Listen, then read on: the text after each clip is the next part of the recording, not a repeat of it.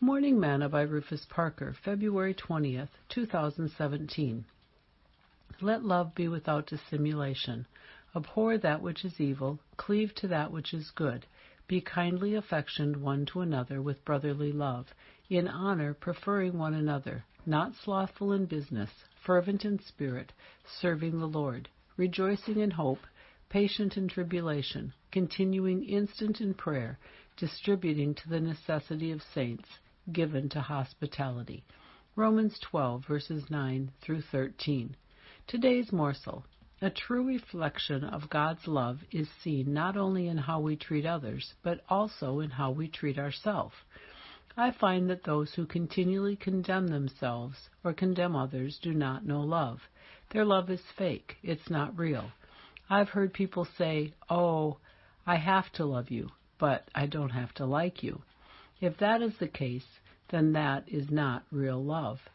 If someone tells me they love me, and yet they will not talk to me, or they shun me when they see me out and about, isn't that fake love?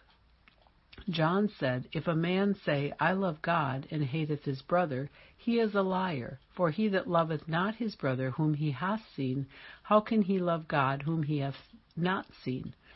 Jesus never avoided anyone, and he must needs go through Samaria. John 4, verse 4.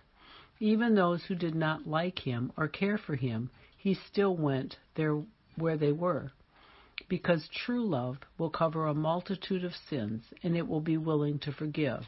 Ask yourself, is your love true love today? Sing, even in death he remembered the thief hanging by his side. He spoke with love and compassion. Then he took him to paradise. If that isn't love, the ocean is dry.